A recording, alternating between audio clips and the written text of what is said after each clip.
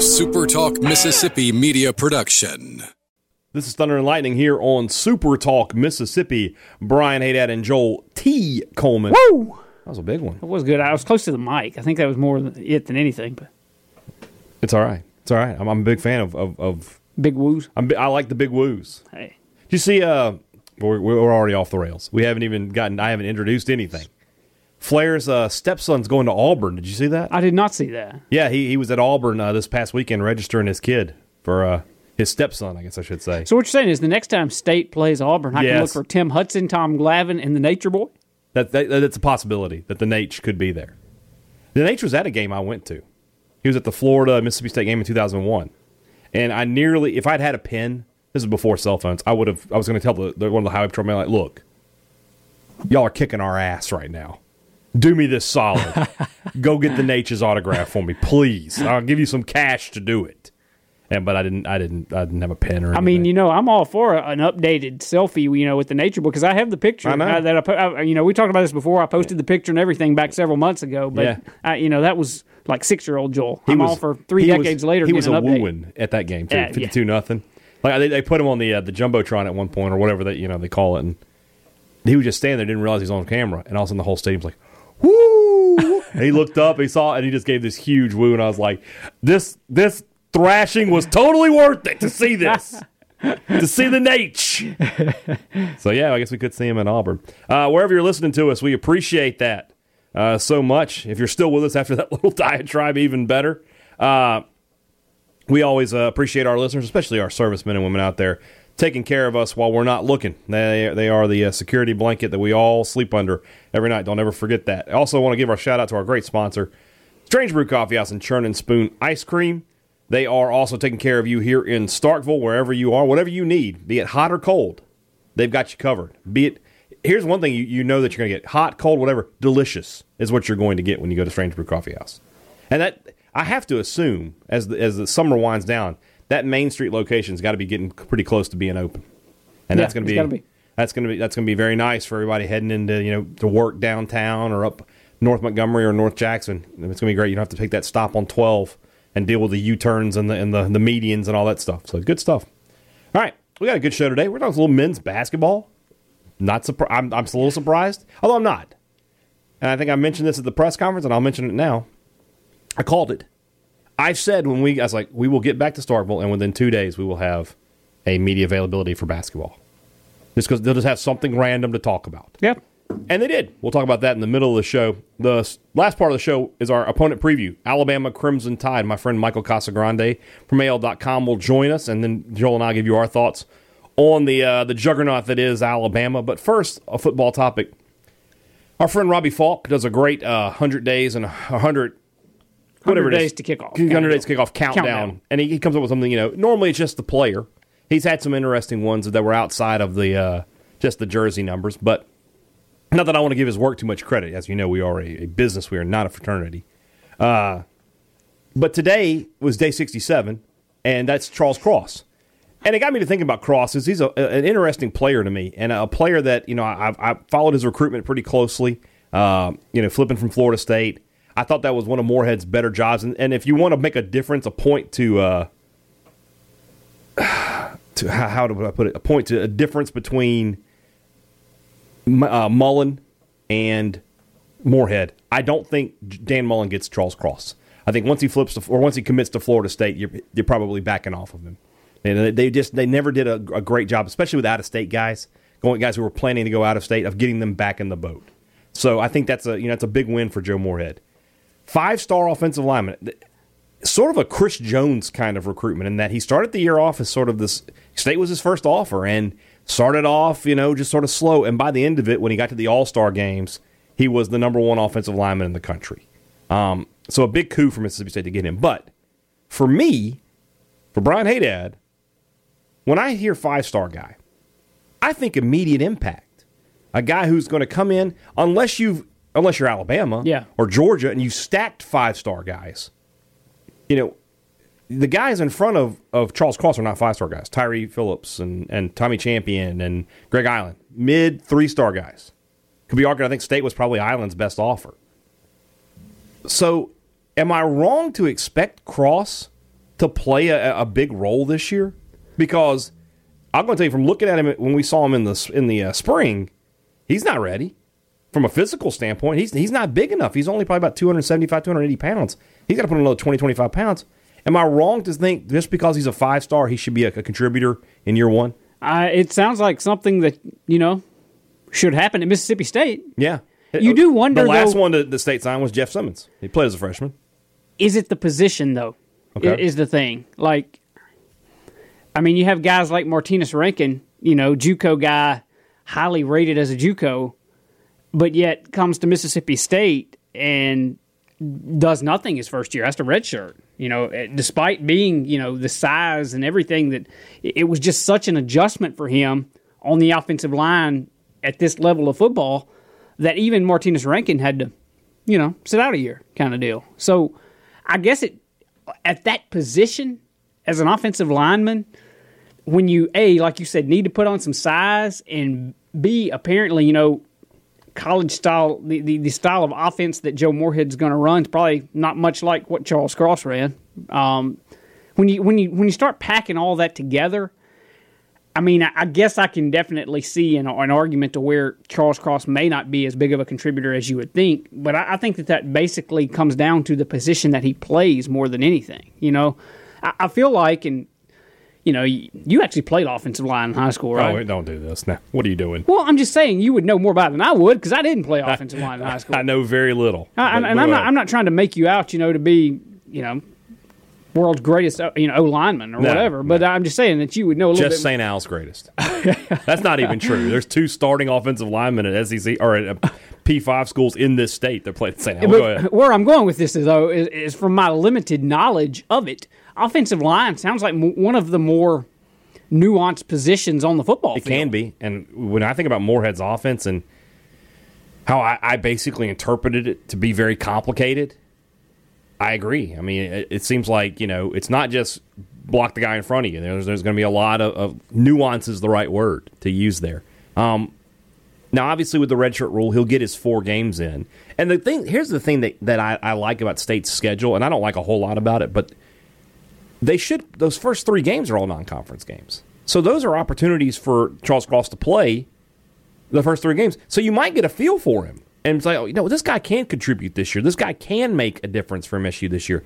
I guess my next question would be, okay, let's say he's not ready this year and he redshirts. Am I wrong to think, okay, he needs to contribute a lot as a redshirt freshman, as a 5-star? I mean, that would definitely be my expectation. Right. And, I mean, I don't know that you really get into bust territory until you get to be a junior or so and you hadn't done much of anything. Late in your junior year, you still hadn't done anything. At that point, then you kind of, I guess, can start floating the bust label around. I don't know that if you don't contribute as a freshman or even, as a redshirt freshman that's the case yet. But I do think it's pretty fair from a expectation standpoint when you have a guy that, like you said, is a 5-star guy, to think that he might contribute in his first couple of years on campus. I mean, that's not a stretch at all. That said, I mean, I don't want this to sound like that I'm dogging Charles Cross either, because it's not his. What if he was overrated or whatever? I'm not saying that he was, but I'm just saying that it's not his. It's not his fault that all this hype came upon him. I mean, it's placed upon him by guys like you and me, and people in the media and people that rate him and things like that. So, the fact of the matter is, he has to come in and do what a 3-star guy would have had to come in and do, and that's earn his stripes a little bit. And maybe he picks up things quicker than someone else. Maybe he doesn't. I don't know. But, I would think that, sitting here by the end of the 2020 season, that Charles Cross is a major contributor on the offensive line. He maybe before this year's over. I think for sure next year. I think next year you start to see him and Dollar Bill take over their roles on this team. Those guys are the bookends of the future. And that's great news for, it should be great news for whoever the quarterback is. You should have 2 of the highest rated offensive linemen Mississippi State has signed in quite a long time, protecting you on either side. So that's definitely good news. And I'm interested to see, who wins the quarterback job, because that determines who goes where. Because, Maiden is left-handed. So do you switch things around? Because I think when I look at those 2 guys, Cross is the more obvious left tackle. Looks a little bit more fluid, a little more, lanky, lean, and Quatravius Johnson, dollar bill, is just a mauler. That is a large, large human being. So I see him as a prototypical right tackle leading the rushing attack. So we'll see how that pans out. But as far as Cross goes, I think I'm going to have to dial back my expectations because I don't expect him to be a big contributor this year. Even though he is an early enrollee, I think physically even if he picks the offense up, I just think physically he's not going to be ready. He needs to be 300 plus pounds. Yeah. Just needs to be that to play, offensive line in the SEC this day. Maybe 295 at best. But even then, you're light. You're light at 295. And a left tackle at 6'5" should probably be about 310 or so. So he's got to get that weight on him, and I don't think you can do that and be healthy about it in one summer. That's what I was going to say. Like, what would you expect him to be able to gain over the course of this summer and, going into the season? If he was 275 in the spring, which is what I think was the reported weight, he could probably be healthy 295? At 295, and then next year be about 310 and be good to go. But yeah, it does. You made a good point about recruiting rankings. Charles Cross didn't ask to be made a 5-star. Yeah, I'm sure he enjoyed being a 5-star and the attention and the recruiting that came with it and all the accolades. But at the end of the day, he's just the player that he is, and it's going to be something to monitor. But I just don't see him being a big contributor this year. But I'm okay with that. It would be different if he was a receiver or a running back. I expect those guys on the field day one. I don't have a whole lot of time for that because it's just different. And even he wasn't a 5-star, but you think about Martinez Rankin as a JUCO 4-star, had to take a redshirt year. What are we watching over there? Just turning the Braves game on for me over here so I can have it in my peripheral vision. What is going on? Thought my volume was down. Apologize. Yeah, but Martinez Rankin had to take a redshirt year, and all that. So I think that it's fair to do that. And I think you're going to end up getting 4 years of Charles Cross, and it's going to be okay. So yes, believe it or not, folks, Brian Hayat is going to take the moderated, patient approach with something. We're going to go with Charles Cross. Probably not. But that said, like I said, if he comes out in those first 3 games and he's just mauling guys, why not give him a shot? Man, that's why I love that redshirt rule, though, man. You get to kind of see what you got. Yeah, it's smart. It's just smart. We talked about it yesterday. It's just smart. So we'll see how it goes. All right, let's switch gears real quick before we get to Alabama and our opponent preview. Let's talk men's basketball. We'll talk both basketballs, actually. We talked to Coach Schaefer and Coach Allen today. Coach Schaefer was sort of a celebratory press conference, I felt, because his team, or an approximation of his team that we're going to see in the fall and in the winter, is headed to Italy for the World University Games to represent the United States. Interesting setup that the USA, first off, they're USA team. They're not Team USA. Not Team USA. That is trademarked by the Olympics, so they cannot be called Team USA. USA just picked Mississippi State, whereas the other nations evidently are picking all-star teams. So if State goes over there and does well, that's a good sign. But that said, first off, Chloe Bibby and Promise Taylor aren't going. Both of them are still recuperating from injuries, and Bibby wouldn't have been eligible anyway. Because she's Australian. She's not American, so she couldn't have played regardless. So you've got all your freshmen are going, all your new faces. 6 of the 12 players are new. 6 of the 13 players, are new faces. Never played for MSU. Then you have girls that Breamber Scott, Maya Taylor, Jessica Carter, Andrew Espinoza-Hunter are going. And then Jazz Holmes is going. Yeah. Obviously not any more eligibility, although I bet Vic Schaefer would do anything he could to get one more year with her. But she's headed over there as well. And they made a comment today that, Anriel Howard could have been on this team, but they didn't know when they had to submit the final rosters that she wasn't going to be on a WNBA roster. She was recently cut by the Seattle Storm, and Vic Schaefer made it very clear. He's like, if I had known that was going to happen, she'd be on this team. Yeah, and she is helping them practice. And he said that she's making players look bad out there. Yeah. So that's an interesting thing, and I don't want to spend too much time on it just because I don't know a lot about it. Yeah. And I don't know a lot about the players on the team, the new player. I know who Rakia Jackson and some of these new faces are, but I don't know enough about them to talk intelligently. But just know that that's happening. The games are televised, I believe, but you'll have to be awake around 3 in the morning to watch them. So that's on you if you want to find a TV schedule. Yeah, I think one of them was literally at 3:30 in the morning. And some others were 6 a.m. and some, odd times and things. Back to Howard, you have to think that a WNBA team's going to pick her up as a free agent or something and give her a shot, right? At some point? I don't know much about the WNBA. I would tell you the same thing. I would think the same thing about Jazz Holmes. Yeah. I mean, I was surprised. Yeah, I was surprised Andrew Howard wasn't a first-round pick, to be totally honest with you. And then Jazz Holmes, I thought would for sure be a second-round pick. I guess at the end of the day, with Jazz, to me, the lack of shooting, she just didn't like to take shots, which in MSU's offense worked fine because they had Howard and McCowan, they had Hunter and Bibby shooting through. It worked. It was fine. But at the next level, you need to be able to score. And maybe she just doesn't have enough of that on film. I won't be totally surprised if when they go to Italy, she's a little bit more of a scorer. Yeah. Just to show that off. Be good for her. Be good for her, exactly. It would may not be best for the team. I guess shouldn't say MSU. USA team. But we'll see. But let's talk about the men. Because we finally got an answer to our question about Nick Weatherspoon, sort of. Well, it was kind of, sort of, the same answer he gave in April with a little bit of addition. But, again, it was nothing definitive. Like, it's so odd. One of the weirdest deals that we've ever dealt with, I guess. But, I guess in summation, Ben Howland was asked if Nick Weatherspoon would, everything still the same with him. And Ben said, he's on the team. He's practicing. Had a good day of practice, I think he said yesterday. And looking forward to his contributions and things in the fall. And I followed up with, you got the follow-up question. Is he expected to be able to play from day one, like when the season begins? And we got like the big grin, and well, we sure hope so. Yeah.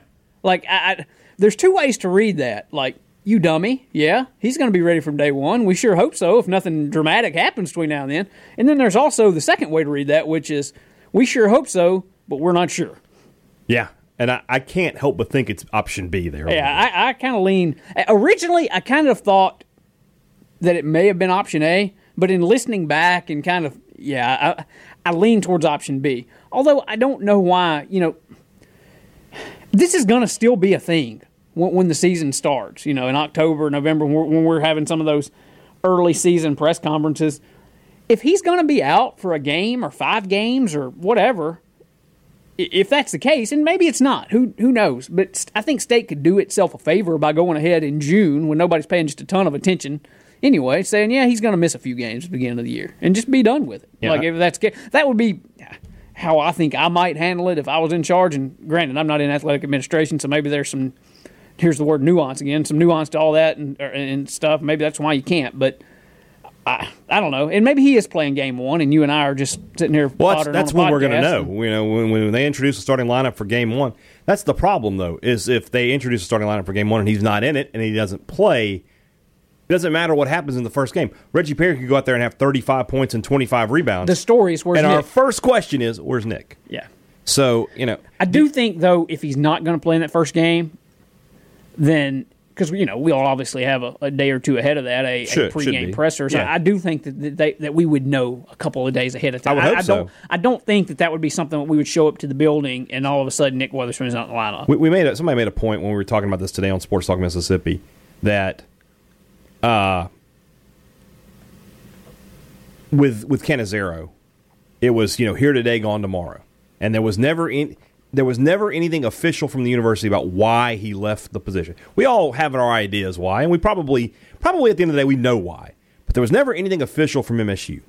Will there ever be anything official from the university regarding why Nick Weatherspoon was suspended? Specifically? Yeah. No. I mean, just in terms of, it could be as easy as there was an NCAA violation.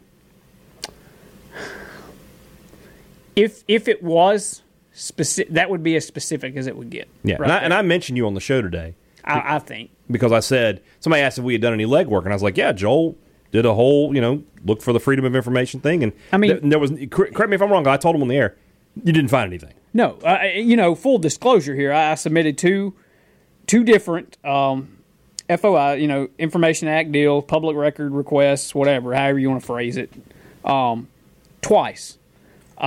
First time was nothing at all. Second time, there was some odd language that was submitted back to me. I'm not trying to indict Nick Weatherspoon here. Could have been referencing anyone. But there was some odd language that usually isn't in those that was sent back to me. And I don't have it in front of me, so I'm probably going to butcher the way it was said, But it basically said that some of the records you have requested we are unable to provide because of like educational privacy law stuff.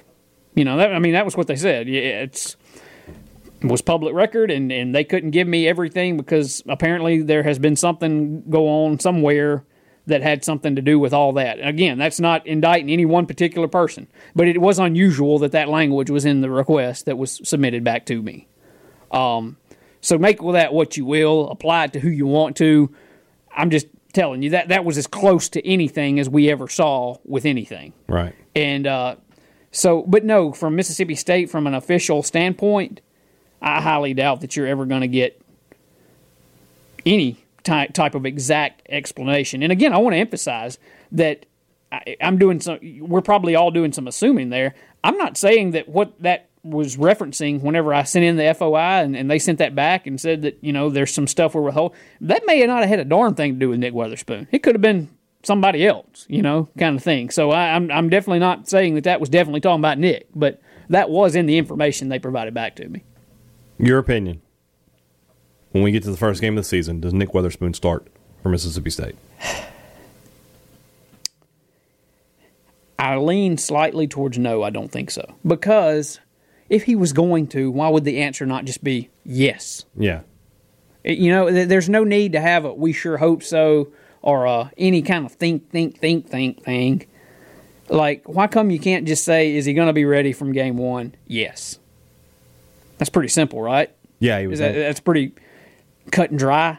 I think. Yeah. We did not get cut and dry. And so that makes me think that even they don't 100% know.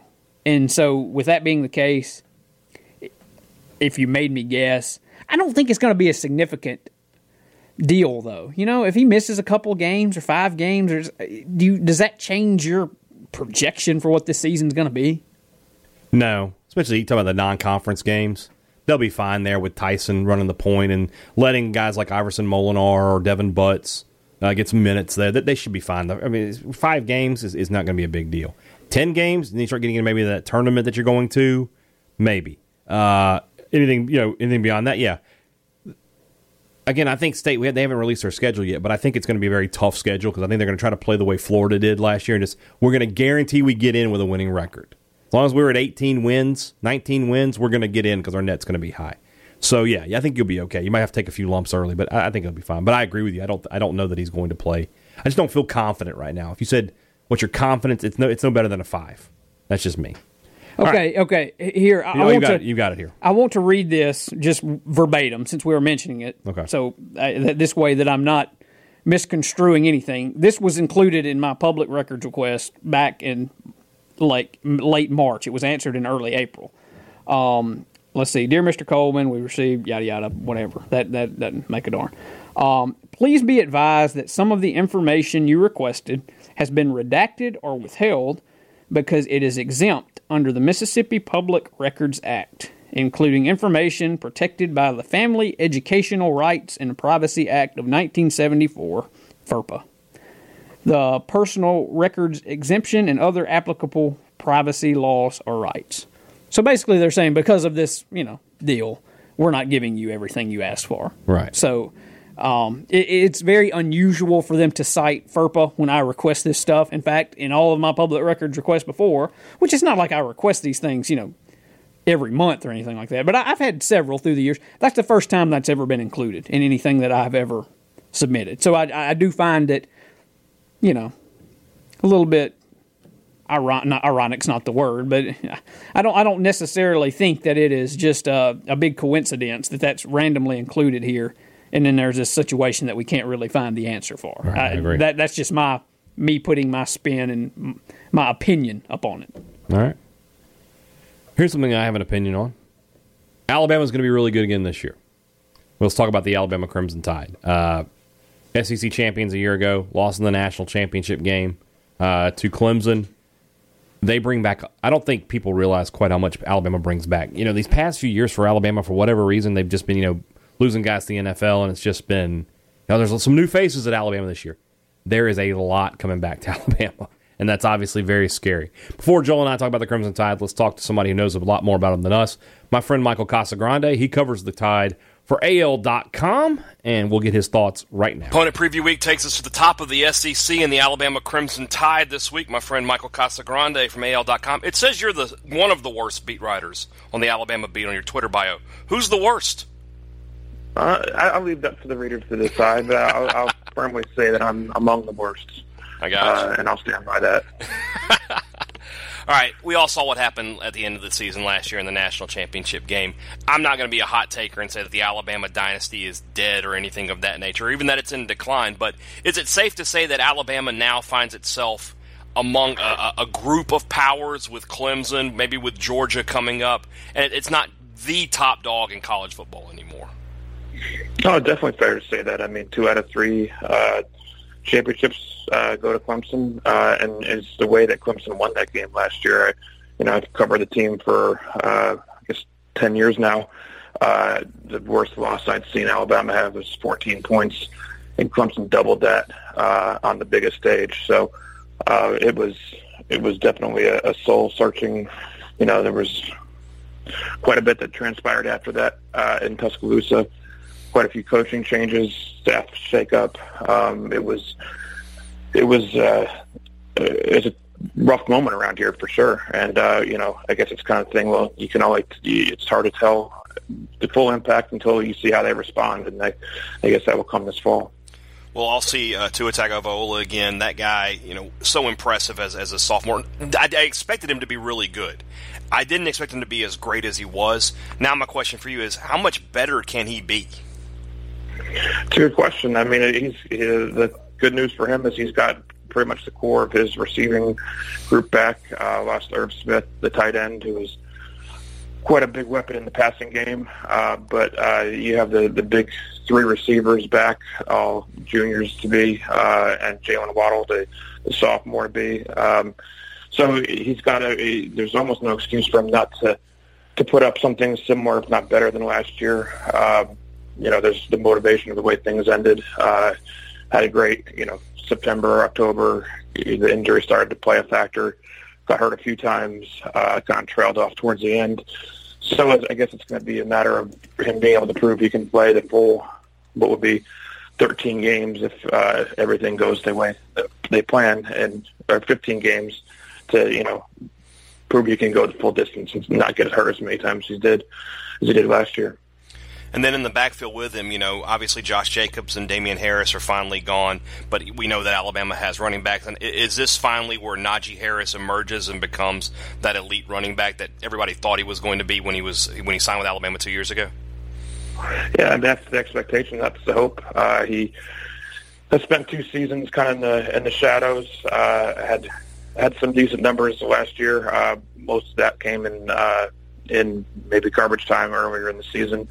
It was a matter of learning the rest of the roles of a running back. He can run. He can obviously hurdle people. It's going to become his trademark. But it was the pass protection, catching the ball in the backfield, doing all the things that Alabama running backs are expected to do.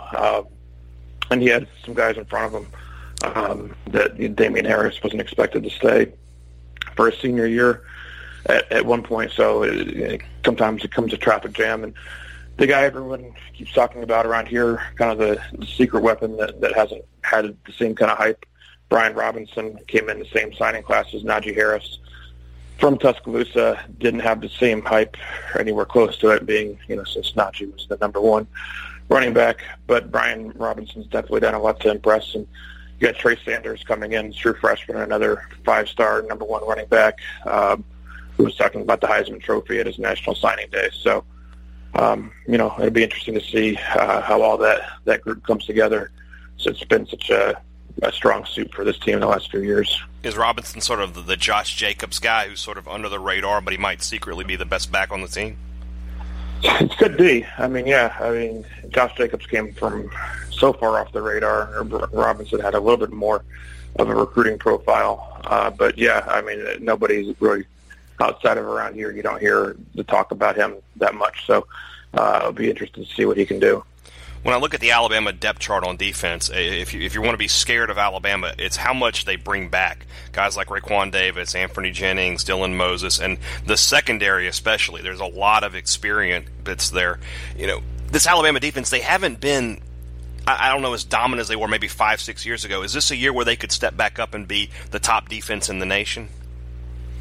It'll be difficult. I mean, there are definitely some top line guys that are back in the defense, the front.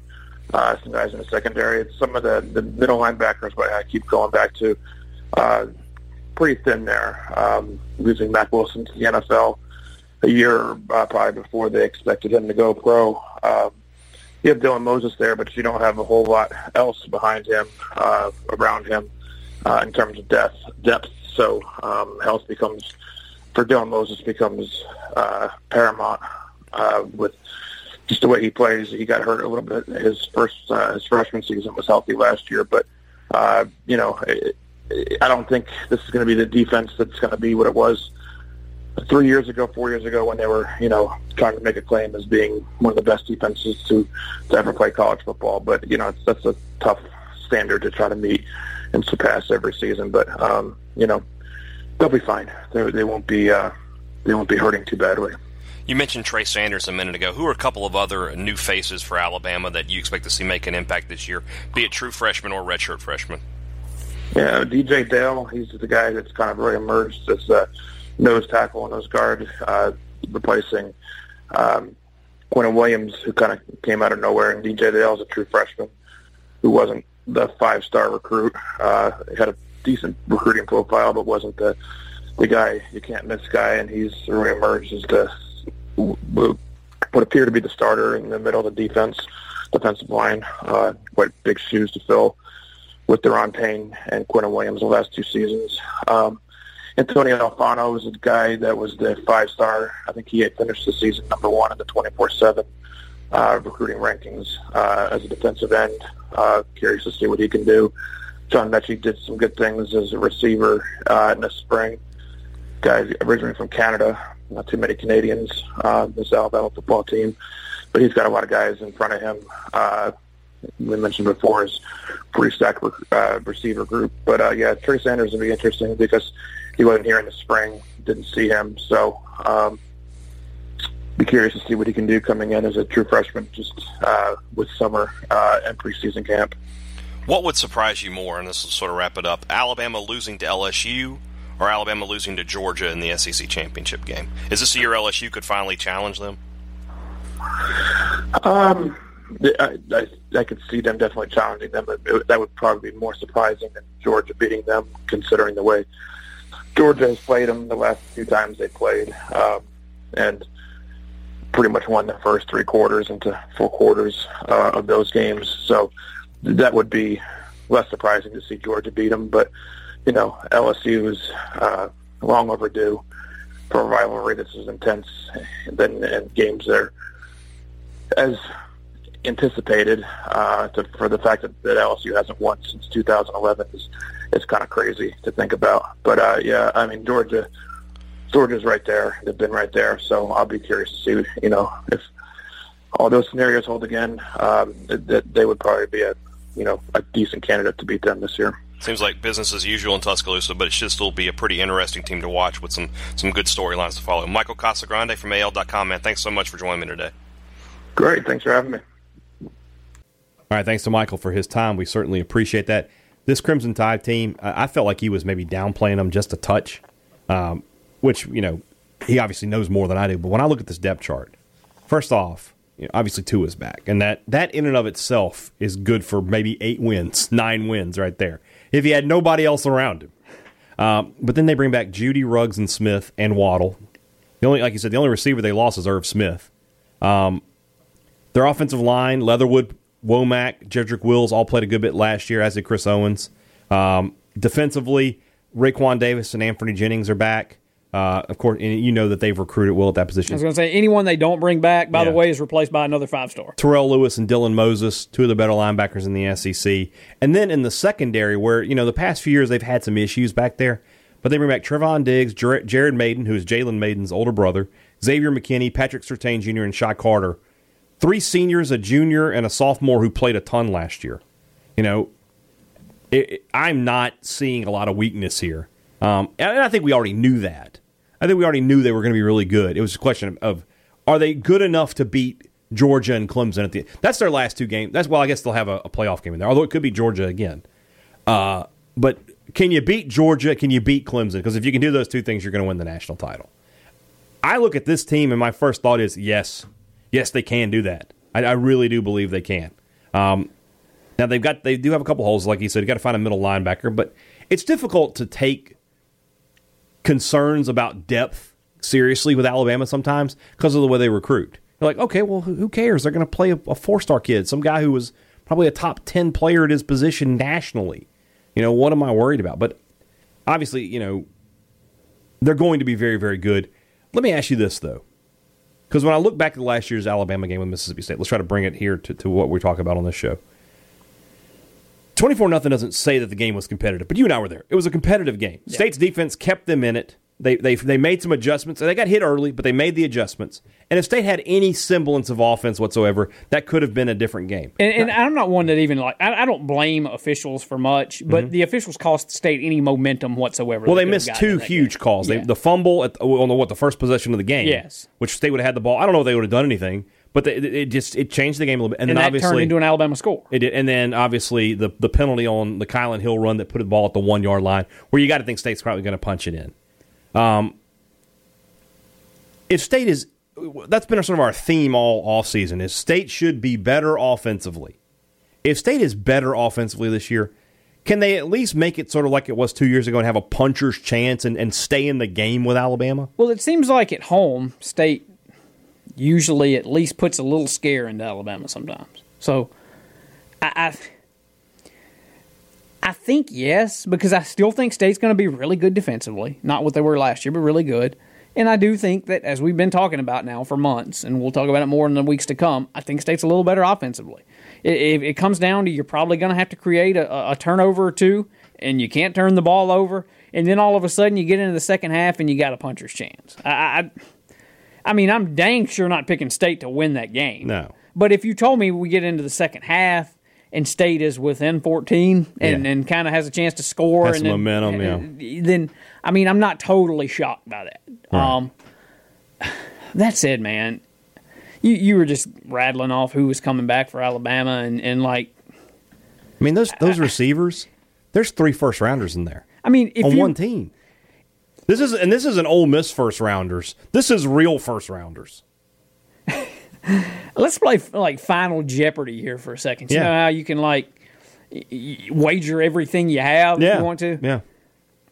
You consider everything you own, your home, what's in the bank, everything. Mm-hmm. Like, I don't know that I would 100% wager everything, but I would almost be willing to wager everything I own that they're going to be in the college football playoff. Oh, in the playoff? Yeah. Oh, I put everything I own.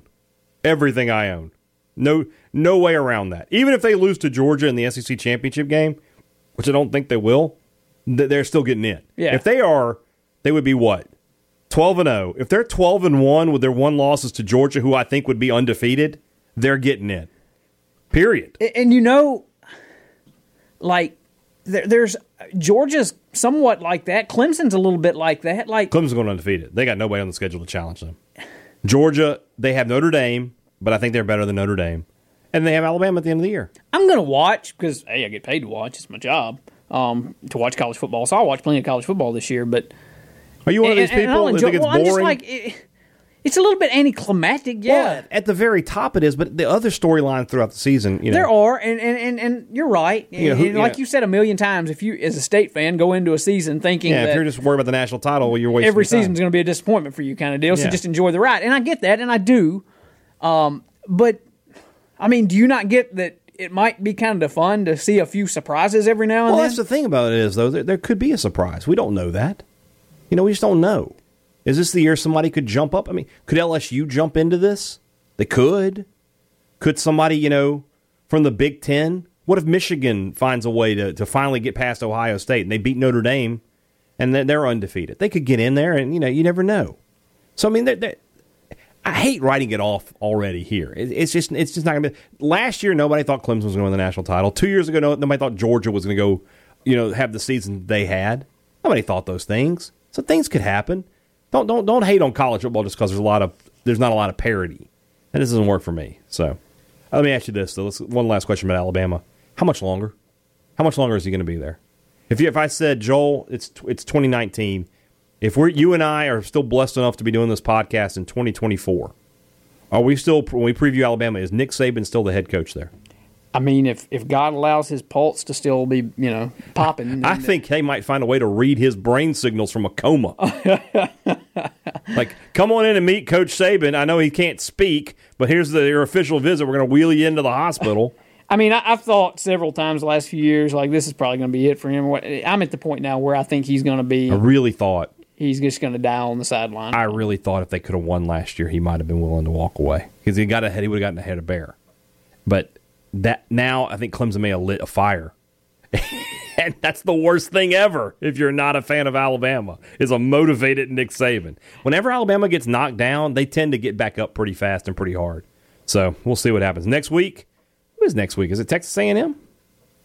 I don't have the schedule memorized as well as I should. Let's see here. Here we go. No. Wow, it's Arkansas. Now, I used to talk to them a little late. Well, so we'll talk about the Razorbacks next week. Are they going to be any better? And they can't be a whole lot worse. That's all we'll say about that. All right, guys.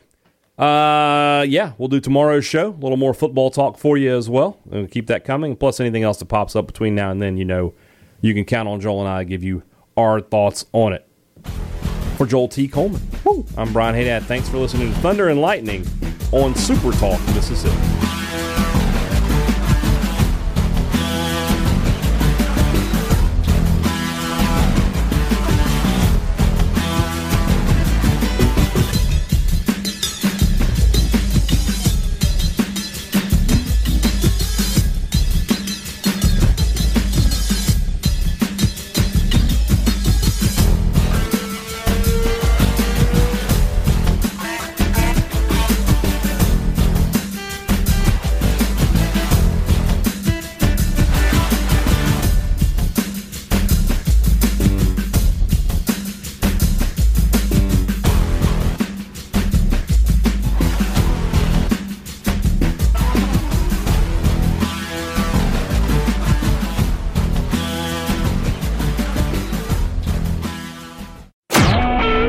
Super Talk Mississippi Media Production.